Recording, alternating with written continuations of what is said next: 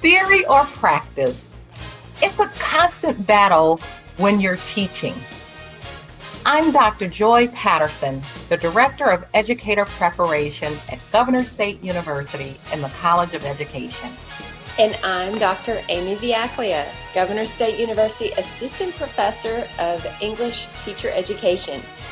In Teaching and Learning, Theory versus Practice, Dr. Joy and I will duke it out over whether theory or practice wins the match. Yeah, I can't wait. So whether you're a teacher, an education leader, or looking to learn more about the field, you can hear from industry experts on education topics. We invite you to be the judge as we box it out. Stick around to find out who wins this week's match. Good morning, Dr. Joy. Good morning, Dr. Amy. How are you? I'm doing great. I am a little nervous about this conversation today because I don't want to scare anyone who is navigating their own way through high school and college and advising themselves.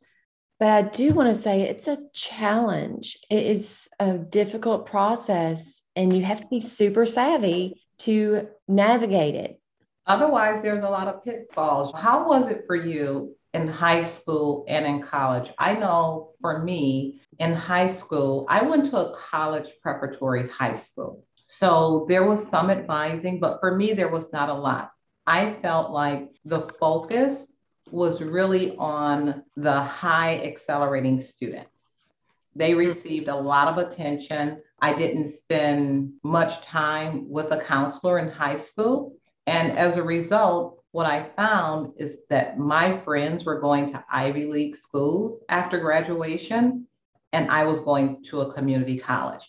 I am not knocking community colleges because that is a great way to get started and to save money, but my parents were not prepared.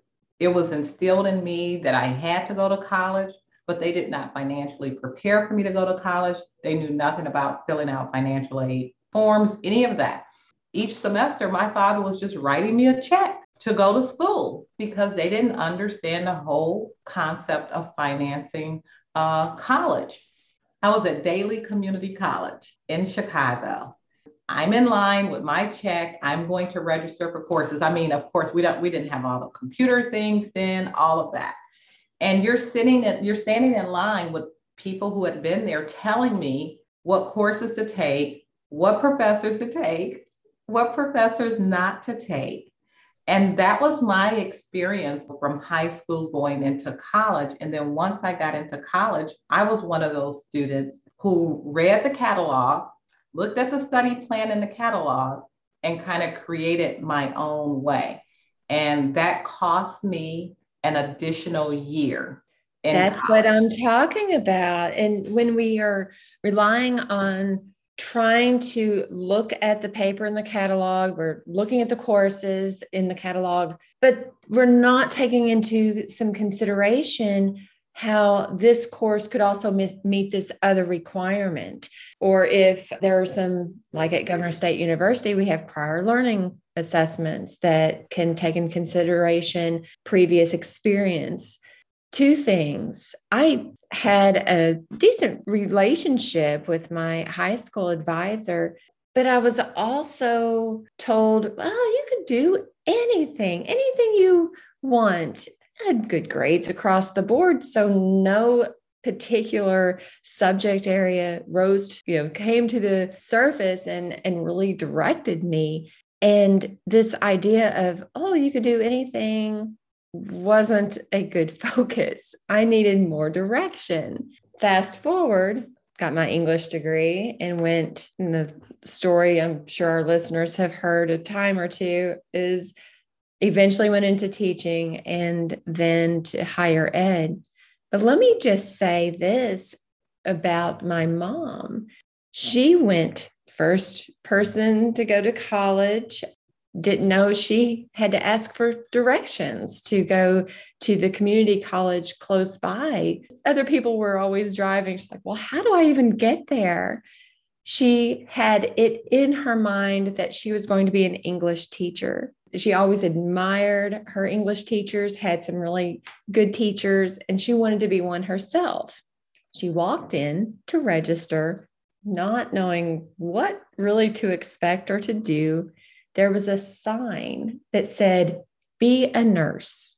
Well, she had not even thought about being a nurse. She didn't know any nurses. She said, "Okay, I'll be a nurse." Oh And my she did. goodness. A sign in the front lobby said to be a Oh, nurse. And so that's the direction she took. it's amazing what influences us. If But you you, became the English teacher. yes, I did become the English teacher. So I wanted to become a nurse. That was my lifelong dream to become a nurse. And my inspiration was the sitcom Julia, which featured a Black nurse, Diane Carroll, and Dr. Welby. So that was my inspiration for becoming a nurse. It had nothing to do with any school counselor. Or college counselor or advising. Yes, we need to talk to our guest today. Nicole Delali is an undergraduate academic advisor at Governor State University. She advises for the biology, chemistry, English, mathematics, and the related teacher education programs, and as well as social science. She also advises for the post-bac certificate programs in biology, chemistry, English, math, and social science. Ms. Delali holds an associate's degree, bachelor's degree in social science, secondary education, and a master's degree in higher education administration, and she maintains that secondary education teaching license. She has been working in higher education and advocating for students since 2008. When she is not at work, she enjoys spending time with her family, going on nature walks, and cooking. So we need to tap into that little skill too. Welcome to our show, Nicole. Thanks for having me, ladies. I appreciate it. Good morning. You look bright and beautiful this morning. Welcome, Nicole. Dr. Amy and I, we were just talking about our experience with school counselors. And we were kind of talking about in high school and in college. For me, I didn't have a lot of guidance at all. What inspired me for my major was watching sitcoms like Julia and Dr. Welby. That's how I decided to become a nurse. And later on, that changed. But that was my inspiration. And the people in line at Daly Community College are the ones that helped me create my schedule when I first went to college, because I knew nothing about creating the schedule. Even though I went to a college preparatory high school, there was still so much missing. So this is a very important topic. I think it's important for high school students, college students, and I think it's very important for parents, and I hope it's very important for advisors. Just to get to know you better before we get started into a lot of questions about counseling, let's talk about your experience in elementary school and high school. And what was your perception of teachers and advisors? So just talk about your early experiences. So I don't recall ever having any advisement, elementary, junior high, things like that, right? I remember early on, when I would get, so full disclosure, I needed additional assistance when I was a young learner, right? I couldn't sit still for nothing. It was interesting because they said I was set back in terms of my reading ability, but I was advanced in terms of math. And then one year it would flip and I went from being an honors algebra, then to all of a sudden honors social studies classes and things like that. So the only time I really ever got pulled aside to talk to a guidance counselor was when they wanted to tell me that they were adjusting my schedule, but there was never a why behind it. So I'll be honest, I often wondered, why was I being pulled away from my friends? And so I would learn as I would reacclimate with new peers in the class, oh, we're gifted. That's why we're in this special math class. Or unfortunately, when I was having to come in before the start of the school day for additional help with reading, you would hear the word dumb and things like that. It was just really unfortunate, but there was never any value built behind her or really an understanding of what the decision was based off of or what exactly the need was for it and stuff like that. So that's kind of the most early experience that I can think of with that. And then come high school, I think I really just fell through the cracks. I moved quite a bit throughout my childhood. And so I ended up switching high schools. I went to one high school for my freshman, sophomore year. And then the start of my junior year, I started at a different high school in a completely different suburb with a completely different socioeconomic status, different makeup of the student body. And the only academic advising session I had was my first day when they were giving me my schedule to tell me, like, these are the classes you have left. By the way, these are the only electives that we have spots remaining in. So you're going to take woodworking and drafting. And I was like, for me, I wasn't completely interested in those things, but they ended up being a blessing because they were really cool classes to take. But that was the only time I met with anybody.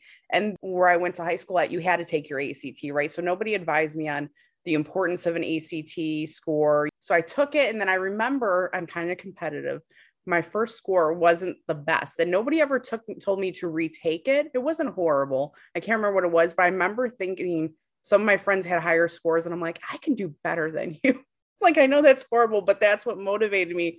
Not even thinking like, oh, I need this to get into college. Because I'll be honest, I didn't necessarily think college was in the cards for me. I didn't know what I necessarily wanted to do. And in my mind, I was like, there was no way I can afford it.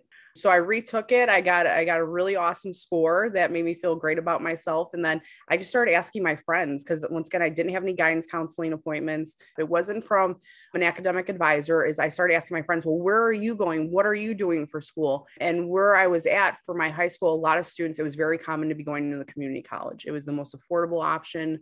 One of the best decisions I ever made, because there I was able to take classes and kind of figure out what I wanted to do through various classes. It was a little unfortunate because I stumbled a little bit, right? Like, I didn't have any advisement on take these classes to earn an associate. I ended up taking classes I didn't even need, but for me, there was value in it, and it helped me determine what I wanted to do.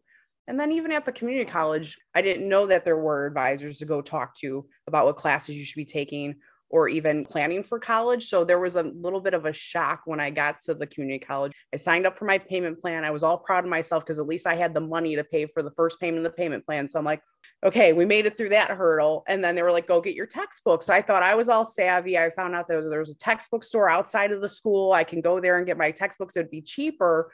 So I was thinking like $20-$30 a textbook. Oh no, that chemistry textbook bundle was almost $200 for the lab book, the 2 textbooks, everything. And I freaked. I couldn't afford it because I did not plan. And even if I planned, and I'll be honest too, I didn't even complete a FAFSA.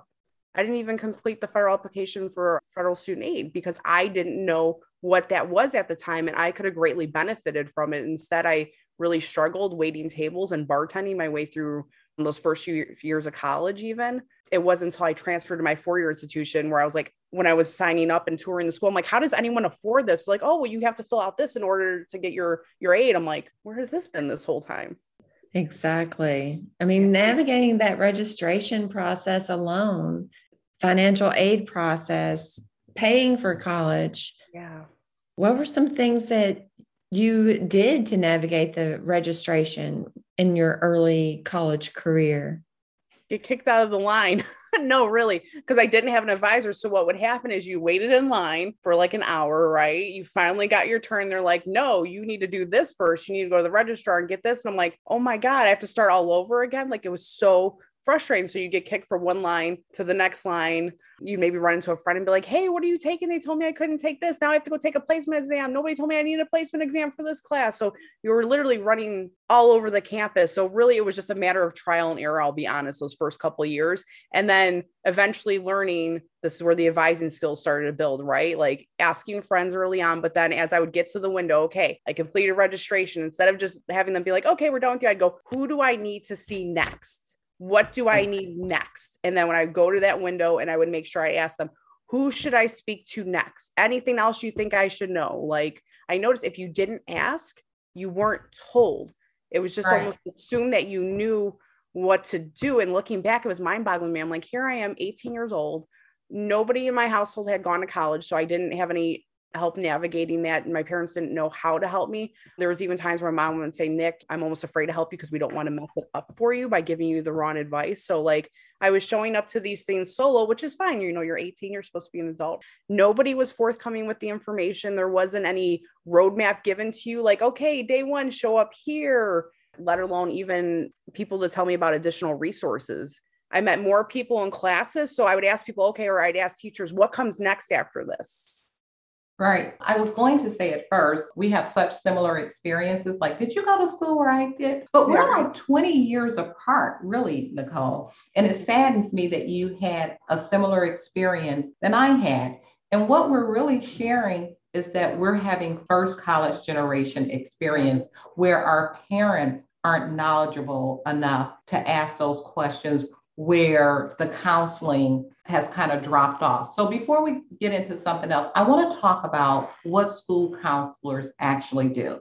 And let's start with high school first, and your perception of the role of school counselors, because from my many visits to different high schools in different areas, different demographics, and I see that counseling is different per school. It seems to be a lot of disparity when it comes to counseling in high school. Can you talk about the role and responsibilities of a high school counselor? Yeah, so there's a couple interesting points in there to be made. So, as a student, when I was in high school, to me, counseling was you only went there when you were sent there because you were in trouble. To me, that's what the counselors were, the disciplinarians. It wasn't until later, as a professional, what I realized the full scope of what counselors do at high schools and things like that. And you're right, as somebody that has worked in the recruiting field and visited numerous high schools, I do see that there is a difference amongst the high schools in terms of the roles that counselors take on and things like that. Now, as a professional, I see the role of a counselor to be almost like a jack of all trades point person to help people that are troubled and need to be referred for additional services, general counseling, a safe space, but also to help with that college planning and to make sure that they're asking the questions to understand how much knowledge or base knowledge there is for this student or their family to help direct them in the right direction. So that's kind of how I see the role of a counselor, is to be a support system holistically, not just for emotional well-being, but for future planning and things like that. Yeah, so I've gone in high schools, and it seems like the schools that are high need schools, the counselors, they serve that role just like what you experience, where they're dealing with behavior, they're dealing with family issues, they're dealing with social emotional issues. And then you go to counseling like what my son had. He went to a private high school, and the counselors are there to guide you through high school and to college. That is what their role is. They don't get into all the social emotional aspect of it. The role of a counselor is very different depending on the type of school that you go to. It's not surprising then when you look at a high need school and you see the disparity of those students that are going to college and how they might navigate going to college. Yeah. Well, there's also a difference, right? Some people, depending on socioeconomic status or school districting and things like that, are operating in triage mode, right? We're just trying to get through the day. We're just trying to get you through this hurdle. And there isn't the time or the resources to focus on the future. And, we even see this in higher ed. It's hard to have conversations with students to talk about tomorrow when we can't even think about how we're going to eat today, right? Filling basic needs, right? You got to have your hierarchy of needs met really before you can think about the other stuff. What do you know now that you wish you had known your first year of college? Completely knowing the resources that were available for funding, because that could have freed up so much time. Like I said, I was working like a dog. I mean, I was working more than 40 hours a week to pay for my college education. I remember even when I went to my four-year institution, because both of those institutions, you had to pay before you registered. So even the upfront payment plan was, it was pretty hefty. But I remember being up all night, literally working, sometimes getting home at 2:00 in the morning, then having to be at the cashier's office by 7 a.m. to make my payment. Otherwise, they were going to kick me out of class. So I wish I knew more about the resources that were available financially. Because then the other things that I appreciate now, I mean, I couldn't have changed. Where I went for my four-year institution, I picked it out of location. It was close to home. I had a busted Ford Escort that I knew if it broke down, at least then I could still make the walk, the few blocks into the city to get to school. But my school did not have professional academic advisors. So looking back, I wish I had an academic advisor, but the opportunity wasn't at that institution. But I'm still thankful for my experience at that institution. It was a great school. They had the small class sizes, which is something that I knew I needed. In addition to location, I knew I couldn't be somebody that was in a lecture hall of like hundreds of students. This is how I learn. I have to interact with people to learn. This is part of my learning style. So I wish I just knew more about the resources and my options, because I think too, not knowing those resources, as I'm talking to you and telling you this, like clearly I made choices based on limited options because I didn't know my resources. So I felt stuck. And literally when I was looking at the options for colleges, only had maybe 2 or 3 based on my concern with commute costs. So I wish I knew more about the options. I want to know, you said stuck, and you were talking a little bit ago about freaking out with the textbook cost. Can you share a little bit more about how did you face those hurdles? Were there some people you could call upon or to help, like to get you through some of those obstacles? So there was tears. I'll be honest. I remember freaking out in the middle of the textbook store. Like I felt the blood leave my body because I was like, you've come this far. Now what? Like textbooks are going to stop you. But even then, like nobody told me about the option of going to like the library and potentially renting textbooks from your own library within the school. Like I never knew these options. So I freaked out, and I didn't know of anybody at school to call to and talk to us. As far as I was concerned, everybody I talked to was behind a glass window. It was like a teller type system. Like, so how were they even going to help me figure out my textbooks? They didn't really care to tell me any other information. So I went home and I basically cried to my older sister. I mean, I knew dang well my parents didn't have the money. I grew up from very modest means and 5 siblings. And she was like, okay, fine, let's go. Let's see, how bad could this be? And I'm like, it's bad. You know, one textbook is a couple $100. She goes, there's no way. I'm like, well, it's multiple, but the teacher's like, she's like, talk to that teacher. Ask him if you need all these books. I'm like, the teacher says I need all these textbooks. So I was freaking out. But thank God, my sister, I constantly praise her and thank her for this because, like I said, my family didn't have money, but I did have love and support in that Nick, if this is what you're going to do, we're going to support you in any way that you can. You'll have a roof over your head. I definitely had a lot of love in my house. My sister was the one that championed and pulled through, showed up at the textbook store. She definitely freaked out a little bit too, because she wasn't even expecting it to be that much. So I think I definitely put her out financially. But then I remember after we ran out, you know, she checked out, she was a little upset and she said, okay, now you have your books. So at the end of the semester, you're going to sell these. And over the course of this semester, you're going to save money. And that's going to be your seed money for textbooks going forward. So I did this once for you. Now you have to find a way to plan ahead. But like I said, I didn't know to plan ahead for textbooks, but thank God for that one little seed there, that one little startup, if you will. That was huge. And some people might think that that's silly. Oh, textbooks for the community college.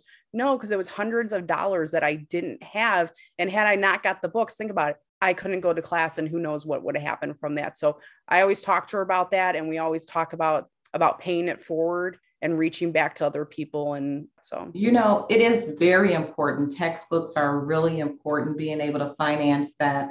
And another thing very important is love and support. We know, but we both talked about our families didn't necessarily have the means. They didn't know the wherewithal to navigate this. But like you, it was an expectation for me to go to college. So I did have the love and support. And that's a big deal. Just having that encouragement to go. And for me, starting off, my father was the champion. I said, tuition is this amount. He'd write me a check. Then I say, but I need textbooks and textbooks are this amount. He would write me a check because like you, I didn't fill out a FAFSA. I didn't know if I was eligible for any money. And then when I was 19, I got married. Went to a 4-year university. And really, I definitely couldn't afford college then. Like, oh my gosh, how am I going to do this? And that's when I learned about doing a FAFSA. And they told me, well, now that you're married, you're an independent and you're poor and you're independent. So you get money. It's amazing how we discover these things. So I was happy to have some of those champions in my life. And I learned that word from you. And you talked about champions. Talk about the champions in your life that made it possible for you to be where you are now. Yeah. So really quick, I did see in the chat, they mentioned ebooks are great. They're great, but we're old and there weren't ebooks when we were doing our early college. Absolutely. And in our college, in the division of education, we are doing everything to make costs more affordable to candidates, putting more things online, you know, not just ebooks, but putting more resources online. It doesn't always have to be a textbook to lead people to knowledge. Just like this podcast that we're doing, that in itself can be a resource that's added to a lesson, to a curriculum. So in terms of champions, clearly my sister, right? She was there to help me with financially when I needed it and things like that. But my parents, like you mentioned, so my dad didn't have the financial means, but it was an expectation. Like, you're going to do something, whether it's a trade or you're going to go to college, you are going to make something of yourself, especially because my dad would reference, because my dad is also an immigrant, that he was looked down upon through his early years of school because he didn't necessarily speak the language fluently. So he had a sore spot for education in terms of feeling like maybe we were taking advantage of opportunities we did have. So there was always definitely that push. But my mom, huge champion, right? Like, once again, didn't have the financial means. So I was working on a really janky desktop computer. And one night I was typing out my thesis. The thing crashed, took my paper with it. I think it was like 15, 20 pages in. I just went in their room in the middle of the night, just crying. They were like probably so freaked out, like 3:00 in the morning. I'm like, the computer broke and it took my paper. I can't do this. I'm done. My mom woke up. She was like, you did it once. You can do it again. Start typing. I'll make you coffee. We're going to get you through this. I'll drive you to school if you're too tired to drive. Things like that. And I'll be honest, like, I'm grown, right? But I'm still going to call my mom in a few months. I'm going to be adding a middle school endorsement onto my teaching license. So I have to sit for that exam. And she's kind of my good luck charm, right? Because when I took my basic skills or my content exam, my mom drove me to all my exams so I could study up until the very last minute before I walked into the building. So she would drop me off and pick me up. And I'm going to do it again because I passed all of them on the first time, did great on them. So I think she's my good luck charm. So I've had some great champions in terms of supporting me, saying, we know you got this and you can do it. And then my husband too. I met my husband while I was in college. And I remember towards the end of my bachelor's degree when I was getting ready to student teach, and I knew we were going to get married. I knew we were going to get engaged. I remember telling him, like, don't bother proposing to me while I'm in college, because I cannot get sidetracked. So I thought that was going to scare him off at one point, because I took a little bit longer to finish college. I was like, so don't even do it. So he waited till I was in student teaching to propose, but he was always like, you got this, you're smarter than you know, always rooting me on. And even through my master's degree and now going on to looking to pursue my doctorate, like, my husband is amazing and reminding me what I'm capable of. You also are a champion. I want you to talk about ways in which you have been a champion. And you said you have siblings. How are you an advisor before you ever had the title? Yes, I think you learn early on. Some people, you take on that role, especially when you come from a lot of siblings. Moms will say they're watching, they're always watching. Well, I learned my siblings were watching. And I knew if I was having this hard time and I was the first one of my siblings to navigate through this, I knew I needed to take notes, so to speak, so I can reach back and feed this information to them. But I also found, as I was trying to get information from classmates, I would find classmates that would say, I don't know. If you find out, let me know, or heck, if I know. Or I would meet classmates that would actually get so disenchanted that they were going to be leaving school. And I was like, wait a minute, no, let's find this out. I would get people amped up. No, let's go talk to the teacher after class. Let's go do this. So I found as I was going through college that I would get the information, and I was so excited to share it with other people that didn't have it. Guys, I found this because I thought it was a way for us little cohort of people that maybe the odds were stacked against us to break down that wall. I got something that's going to help us. Let's keep pushing forward. And so you end up forming, I think, this unspoken bond where everybody's sharing information to help further each other's education. That's where I found myself unofficially taking on this role, is helping people with course planning. Oh yeah, no, I took that last fall. Make sure you take this. Or I hate to even say it, don't see that professor. Go talk to this professor about this class. Yeah, that definitely happened in terms of wanting to make sure that I could help my siblings through college, but also making sure that I can help my peers too. It felt good to do it. So we are talking to Nicole Delally. She works at Governor State University, and she is the advisor for secondary education. But not only is she the advisor for secondary education, she's also a professional educator herself. She holds a license in social science and a master's degree. And I think that adds a lot of value when you're trying to advise other teacher candidates. You're not just an advisor. You've been there where they're trying to go. And we talked about the impact of bad advising. You're spending money that you don't necessarily have to spend. Financially, you could be getting loans that you don't necessarily need. And now you have that debt. or like me, you're in school an extra year because of bad advising or no advising, because you don't know what you don't know. How did your experience impact your decision for wanting to become a professional advisor? Because you were an advisor, like Dr. Amy said, long before you were doing this professionally. And how did your experience shape how you advised? Yeah. I know you were just mentioning some of the challenges it presents, but there's also the stress and anxiety piece. Bad advising or experiences early on in your education can just literally lead to clinical anxiety. In elementary school, a teacher that kind of was upset about the amount of work it required to administer my IEP and announced it to my whole class, and that created anxiety for me about going to school. So yes, or even funding college, it can create so much anxiety that it pulls away from your studies. I just wanted to make sure that I touched on that piece there. Yeah, so I finished up my teaching licensure program through my four-year institution. I got lucky and I landed a full-time permanent sub position and was doing that. Teacher was out ill, so I got to assume the full classroom duties and all that good stuff. But I was also waiting tables because I was like, oh my God, I don't have a full-time teaching job yet. These student loans are due. So I was still waiting tables and whatnot. And one day a customer came in and I found myself advising their child, like asking them, well, what do you want to do with your life? And I was like, oh my God. And I started giving them all this information. They were like, why aren't you doing this for a living? Like, why are you here? Oh, and I wasn't even thinking about what they were saying to me. And I was like, oh no, I'm a teacher. Like, I didn't even identify as a waitress at the point. I was like, oh no, I'm a teacher. Like, I'm just doing this like on the side. And they brought up the counseling. They're like, why aren't you a school guidance counselor? Or you should look into doing this. Like, why don't you work for a college? Like, you are the biggest supporter of going to college and how it can change your life. And you haven't even fully landed on your career yet. And you're just so passionate about it. And it was that conversation that made me realize, oh, this doesn't really even feel like work to me to talk about this. Being a champion of going to college and talking about these things and helping guide people, it didn't feel stressful. It felt natural. It felt organic. And that was the moment when I was like, this could be a career for me, because I didn't really see that going through college, right? Like at my four-year institution, the faculty were your advisor that you were supposed to go see. And I could never catch who mine was. Made me realize this could be a job. And that's how I landed into academic advising. And that shaped me in a fact that I never want to be too formal with our students. I don't want them to think I'm not approachable, right?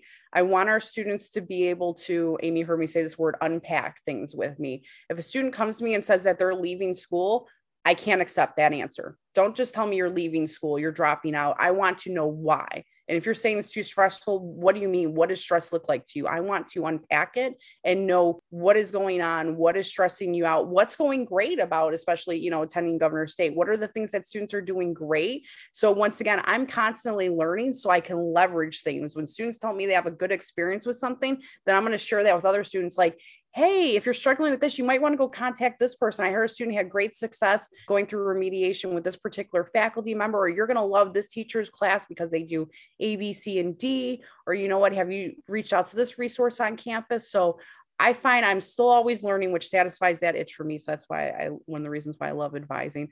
I definitely want to make sure that I'm that advisor that is approachable, that students know that they can come to me, because knowing that I didn't have that resource, when I think about, even if it was there, but it was presented in a more pretentious model, I don't think I would have sought it out because I was so insecure about what I did not know. Because once again, if you don't know what you don't know, how do you know what to ask? And that's what I felt like when I first started in college. Apparently, I wasn't asking the right questions. I'd like to shift the focus just a little bit to think about our high school advisors and counselors and college counselors. Let's share some ideas on what good advising looks like. What would be a good model or some advice that you could share with our listeners as a model of what good advising looks like? Yeah, so I think I would hope that same approach, making sure that students feel like there's a safe space that they can talk about what they feel like they've already identified as their barriers to success. But I think we have to be more proactive. I hate to break it down to a checklist, but I think we need to present students before college with what are potential struggles that you're going to face, and present those scenarios and ask them, how are you prepared to handle that? Hey, if this happens in college, who are you going to go to? And if they seem dumbfounded or they don't know, let's start educating them then, who they're going to reach out to at the colleges. And if that resource doesn't exist, who they're going to go back to then. or even building mentorship opportunities. I almost wish somebody would have said, okay, so nobody around you's been to college. Let's get you connected with somebody who even maybe recently navigated this experience from the school that you're transferring to, so they can check in with you and give you, an idea of where to go as you can encounter scenarios and things like that. So I think leveraging mentorship opportunities for students, even when they're in high school, and maybe getting counselors the resources that they need so students don't fall through the cracks. Students like me that do transfer and are in transient housing and are moving around and things like that, if they weren't there on college night, let's not say, okay, you missed it, that's it, it is what it is. How do we get them into the safety net if they weren't there for the originally scheduled program? So I think things like that would be important, is catching the students that are at risk and presenting them with the scenarios that they may encounter and empowering them with the information. And I want to add that everyone is an advisor. Your faculty, they are advisors. Staff at the school, they are advisors. So it's not just the work of the professional advisor. And we know that advising could be much better. And you mentioned something about when a student comes to your office and they're thinking about leaving school. I find those hallway conversations all the time. And I'm always talking students out of leaving school, but also trying to come up with what are some paths that can make them successful. So I'm meeting with a student after midterm grades. He has 6 Fs. He's a basketball player, and we're talking about it. He hadn't opened his computer. He hadn't opened his textbook. He was clearly here to play basketball. And his basketball coach was encouraging him to stay. And we had to have this conversation that you can only stay 1 year. Your basketball coach is encouraging you to stay, but that only gives you 1 year. We need to step back and figure out your life. What's best for you? So I invited his family to meet with me, which was amazing. And they met with me. It's like, we have to figure out this kid's life. He was not prepared to go to college. He's not ready. And his only focus is basketball. And failing these courses is now going to be a detriment to him. Yeah. Because he will never become that basketball star with all Fs. He will be starting his college career failing. So how do we recover from this? So that was the first time I've actually had to advise someone out of college and on a different path so that they could be successful. But it takes a lot of heart. It really takes getting to know the whole person, and that all things are not equal for everybody, right? So I want to give you the final words, Nicole, because you brought so much knowledge to us today. I love talking to you. So what would you say to students? What would you say to parents? And what would you say to other advisors? Ask questions. If you're not sure, ask questions, or just speak your truth. Even if that's not a question, if it's coming and telling your advisor, I'm struggling, this is what I have going on, I'm not doing well in my classes. Like advisors, we reach out because, we get reports that students are not doing well in classes.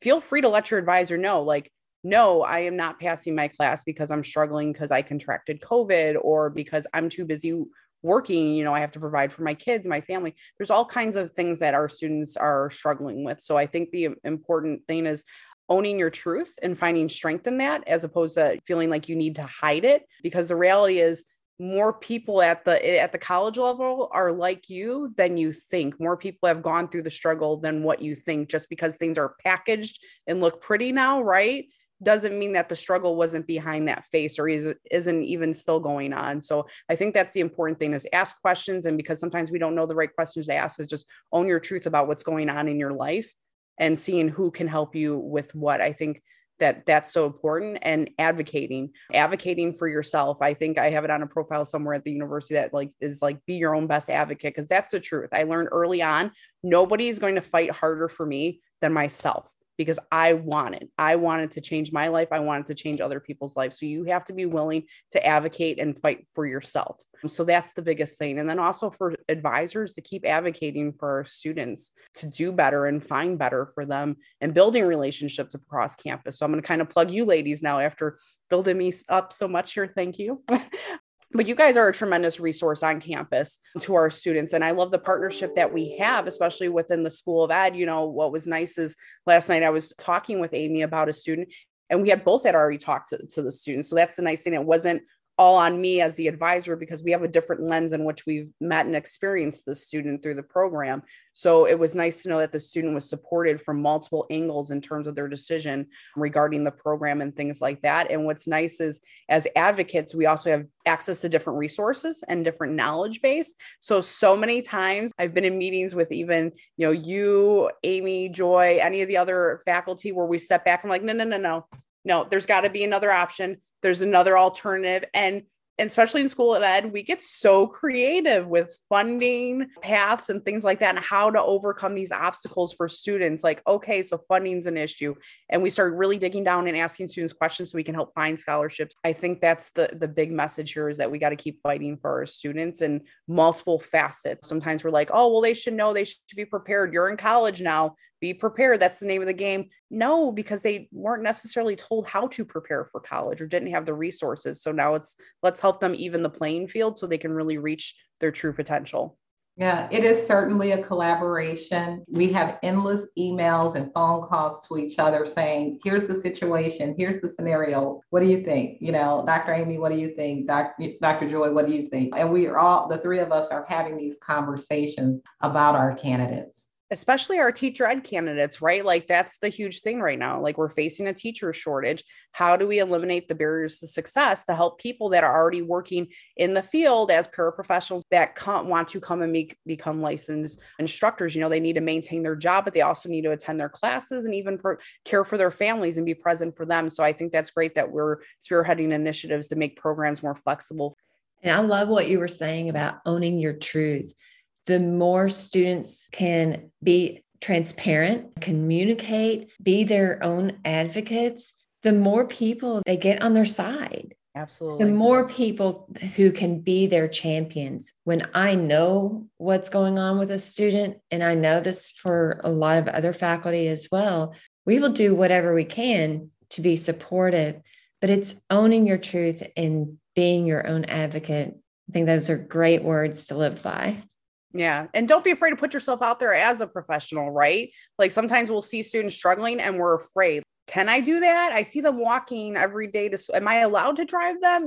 There's been situations I've encountered. I'm like, am I going to get in trouble if I overstep that line? But it doesn't hurt to ask the question. Hey, I noticed this. Are you having problems getting to school? Or a student sleeping in your class or eating while you're in class, instead of like hounding them, like, why are you always eating? Ask the questions to see if they need assistance or help. There's a different way, as you said, you get to learn students, you can approach things. But yeah, I appreciate getting to talk to you ladies today about this and digging deeper into academic advising, that we need to elevate and bring to the forefront to students as resources. Thank you, Nicole, so much for being with us. It's a great conversation. Thank you, ladies. Have a great day. You too. Thank you for listening to Teaching and Learning, Theory versus Practice with Dr. Amy Viaclia and Dr. Joy Patterson. We hope that you have been inspired by this conversation and will join us again as we talk about trends in education and perspectives on teaching. We welcome your comments and feedback. What conversations are you interested in hearing? We'll leave it up to you, our listeners. Did theory or practice win the match? I think it was theory probably this time. Practice. Until next time, we're Dr. Amy and Dr. Joy.